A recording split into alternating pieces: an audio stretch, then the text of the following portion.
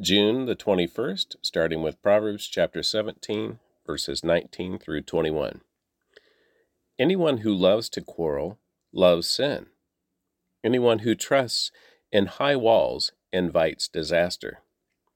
The crooked heart will not prosper. The lying tongue tumbles into trouble. It is painful to be the parent of a fool.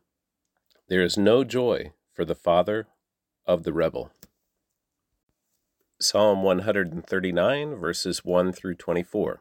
For the choir director, a psalm of David. O Lord, you have examined my heart and know everything about me. You know when I sit down or stand up. You know my thoughts, even when I'm far away. You see me when I travel, and when I rest at home. You know everything I do. You know that I'm going to say what I'm going to say even before I say it, Lord. You go before me and follow me. You place your hand of blessing on my head. Such knowledge is too wonderful for me, too great for me to understand. I can never escape from your spirit. I can never get away from your presence. If I go up to heaven, you are there. If I go down to the grave, you are there. If I ride the wings of the morning, if I dwell by the farthest oceans, even there your hand will guide me, and your strength will support me. I could ask the darkness to hide me, and the light around me to become night. But even in darkness, I cannot hide from you. To you, the night shines as bright as day. Darkness and light are the same to you. You made all the delicate inner parts of my body and knit me together in my mother's womb. Thank you for making me so wonderfully complex. Your workmanship is marvelous. How well I know it. You watched me as I was being formed in utter seclusion, as I was woven together in the dark of the womb. You saw me before I was born. Every day of my life was recorded in your book. Every moment was laid out before a single day had passed. How precious are your thoughts about me, O God. They cannot be numbered. I can't even count them. They outnumber the grains of sand. And when I wake up, you are still with me. O God, if only you would destroy the wicked. Get out of my life, you murderers. They blaspheme you. Your enemies misuse your name. O Lord, shouldn't I hate those who hate you? Shouldn't I despise those who oppose you?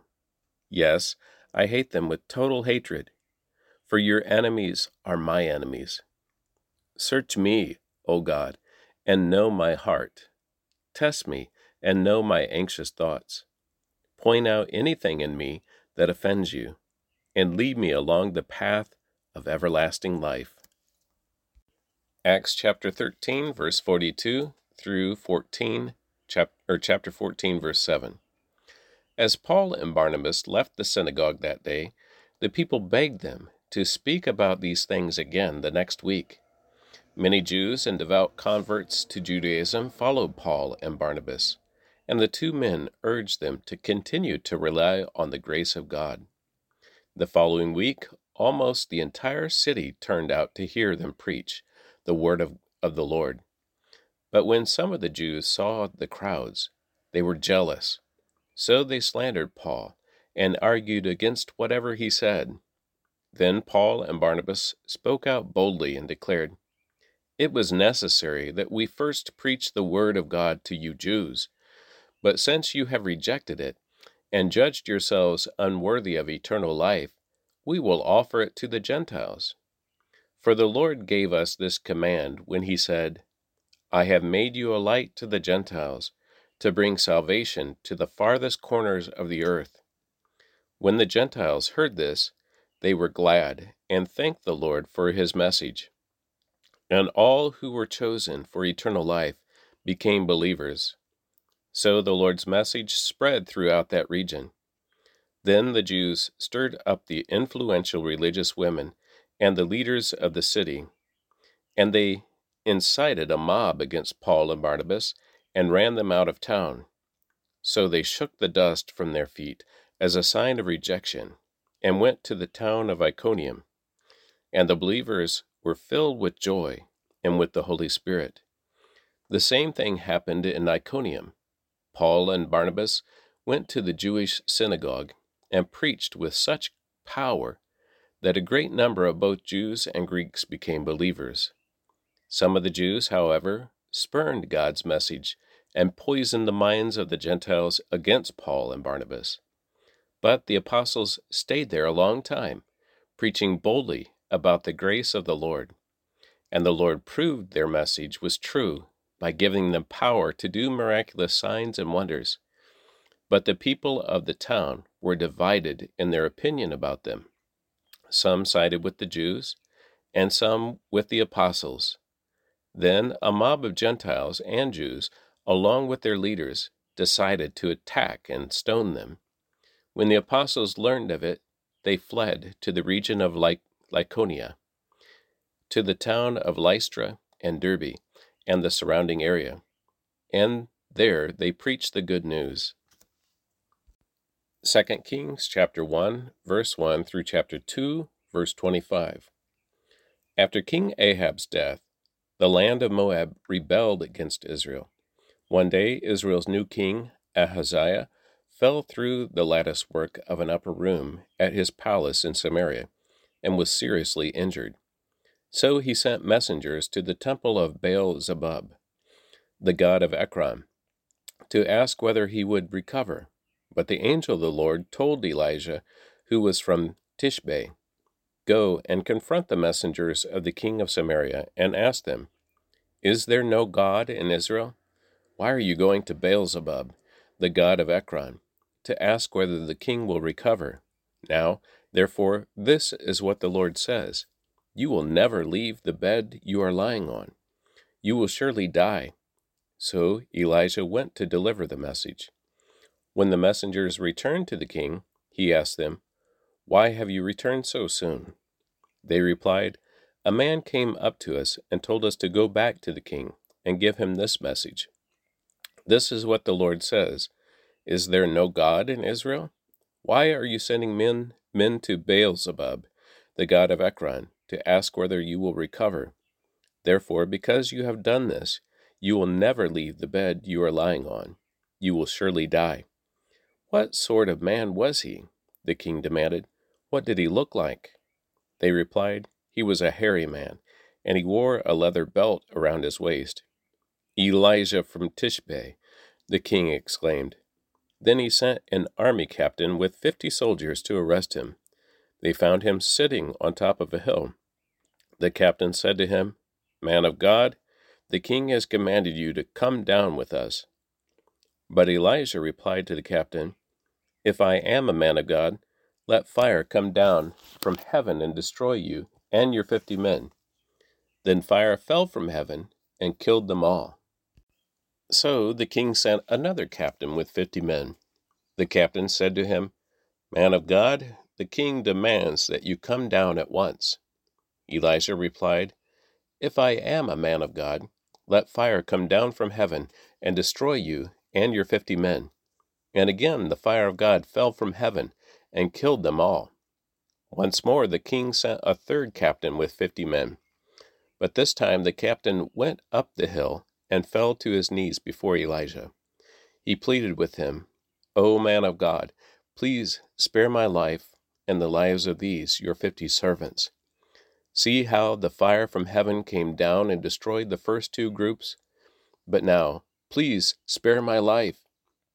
Then the angel of the Lord said to Elijah, "Go down with him, and don't be afraid of him." So Elijah got up and went with him to the king. And Elijah said to the king, "This is what the Lord says. Why did you send messengers to Baal-zebub, the god of Ekron, to ask whether you will recover? Is there no God in Israel to answer your question? Therefore, because you have done this, you will never leave the bed you are lying on. You will surely die." So Ahaziah died, just as the Lord had promised through Elijah. Since Ahaziah did not have a son to succeed him, his brother Joram became the next king. This took place in the 2nd year of the reign of Jehoram, son of Jehoshaphat, king of Judah. The rest of the events of Ahaziah's reign and everything he did are recorded in the book of the history of the kings of Israel. When the Lord was about to take Elijah up to heaven in a whirlwind, Elijah and Elisha were traveling from Gilgal. And Elijah said to Elisha, "Stay here, for the Lord has told me to go to Bethel." But Elisha replied, "As surely as the Lord lives, and you yourself live, I will never leave you." So they went down together to Bethel. The group of prophets from Bethel came to Elisha and asked him, "Did you know that the Lord is going to take your master away from you today?" "Of course I know," Elisha answered, "but be quiet about it."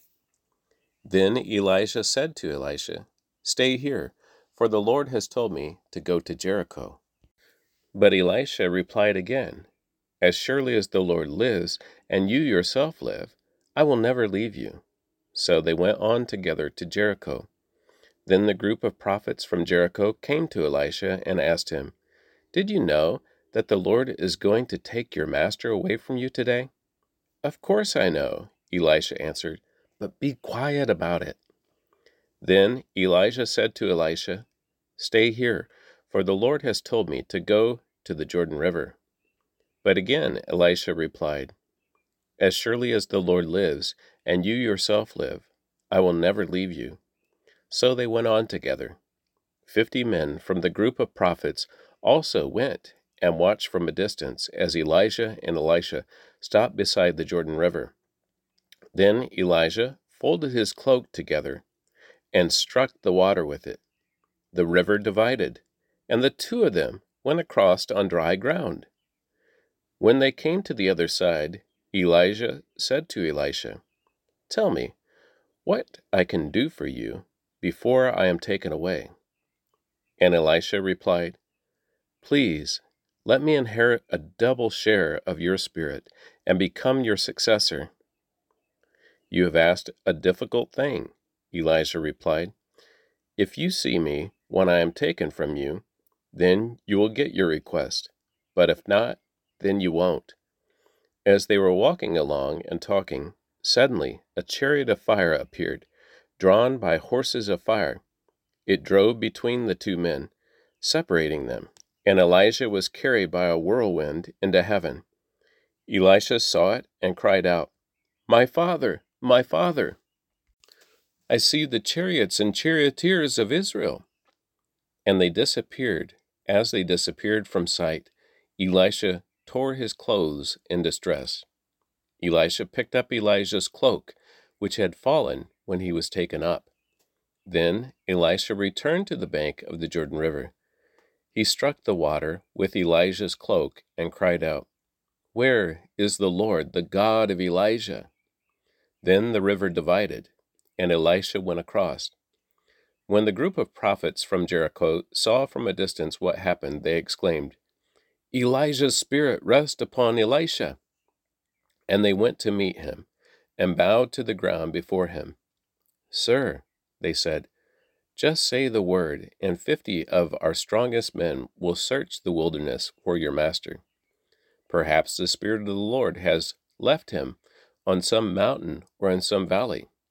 "No," Elijah said, "don't send them." But they kept urging him until they shamed him into agreeing, and he finally said, "All right, send them." So 50 men searched for 3 days, but did not find Elijah. Elisha was still in Jericho when they returned. "Didn't I tell you not to go?" he asked. One day, the leaders of the town of Jericho visited Elisha. "We have a problem, my lord," they told him. "This town is located in pleasant surroundings, as you can see, but the water is bad, and the land is unproductive." Elisha said, "Bring me a new bowl with salt in it." So they brought it to him. Then he went out to the spring that supplied the town with water and threw the salt into it. And he said, "This is what the Lord says, I have purified this water. It will no longer cause death or infertility." And the water has remained pure ever since, just as Elisha said. Elisha left Jericho and went up to Bethel. As he was walking along the road, a group of boys from the town began mocking and making fun of him. "Go away, Baldy," they chanted. "Go away, Baldy." Elisha turned around and looked at them, and he cursed them in the name of the Lord. Then 2 bears came out of the woods and mauled 42 of them. From there, Elisha went to Mount Carmel and finally returned to Samaria. And that concludes the reading of the Word for June 21st.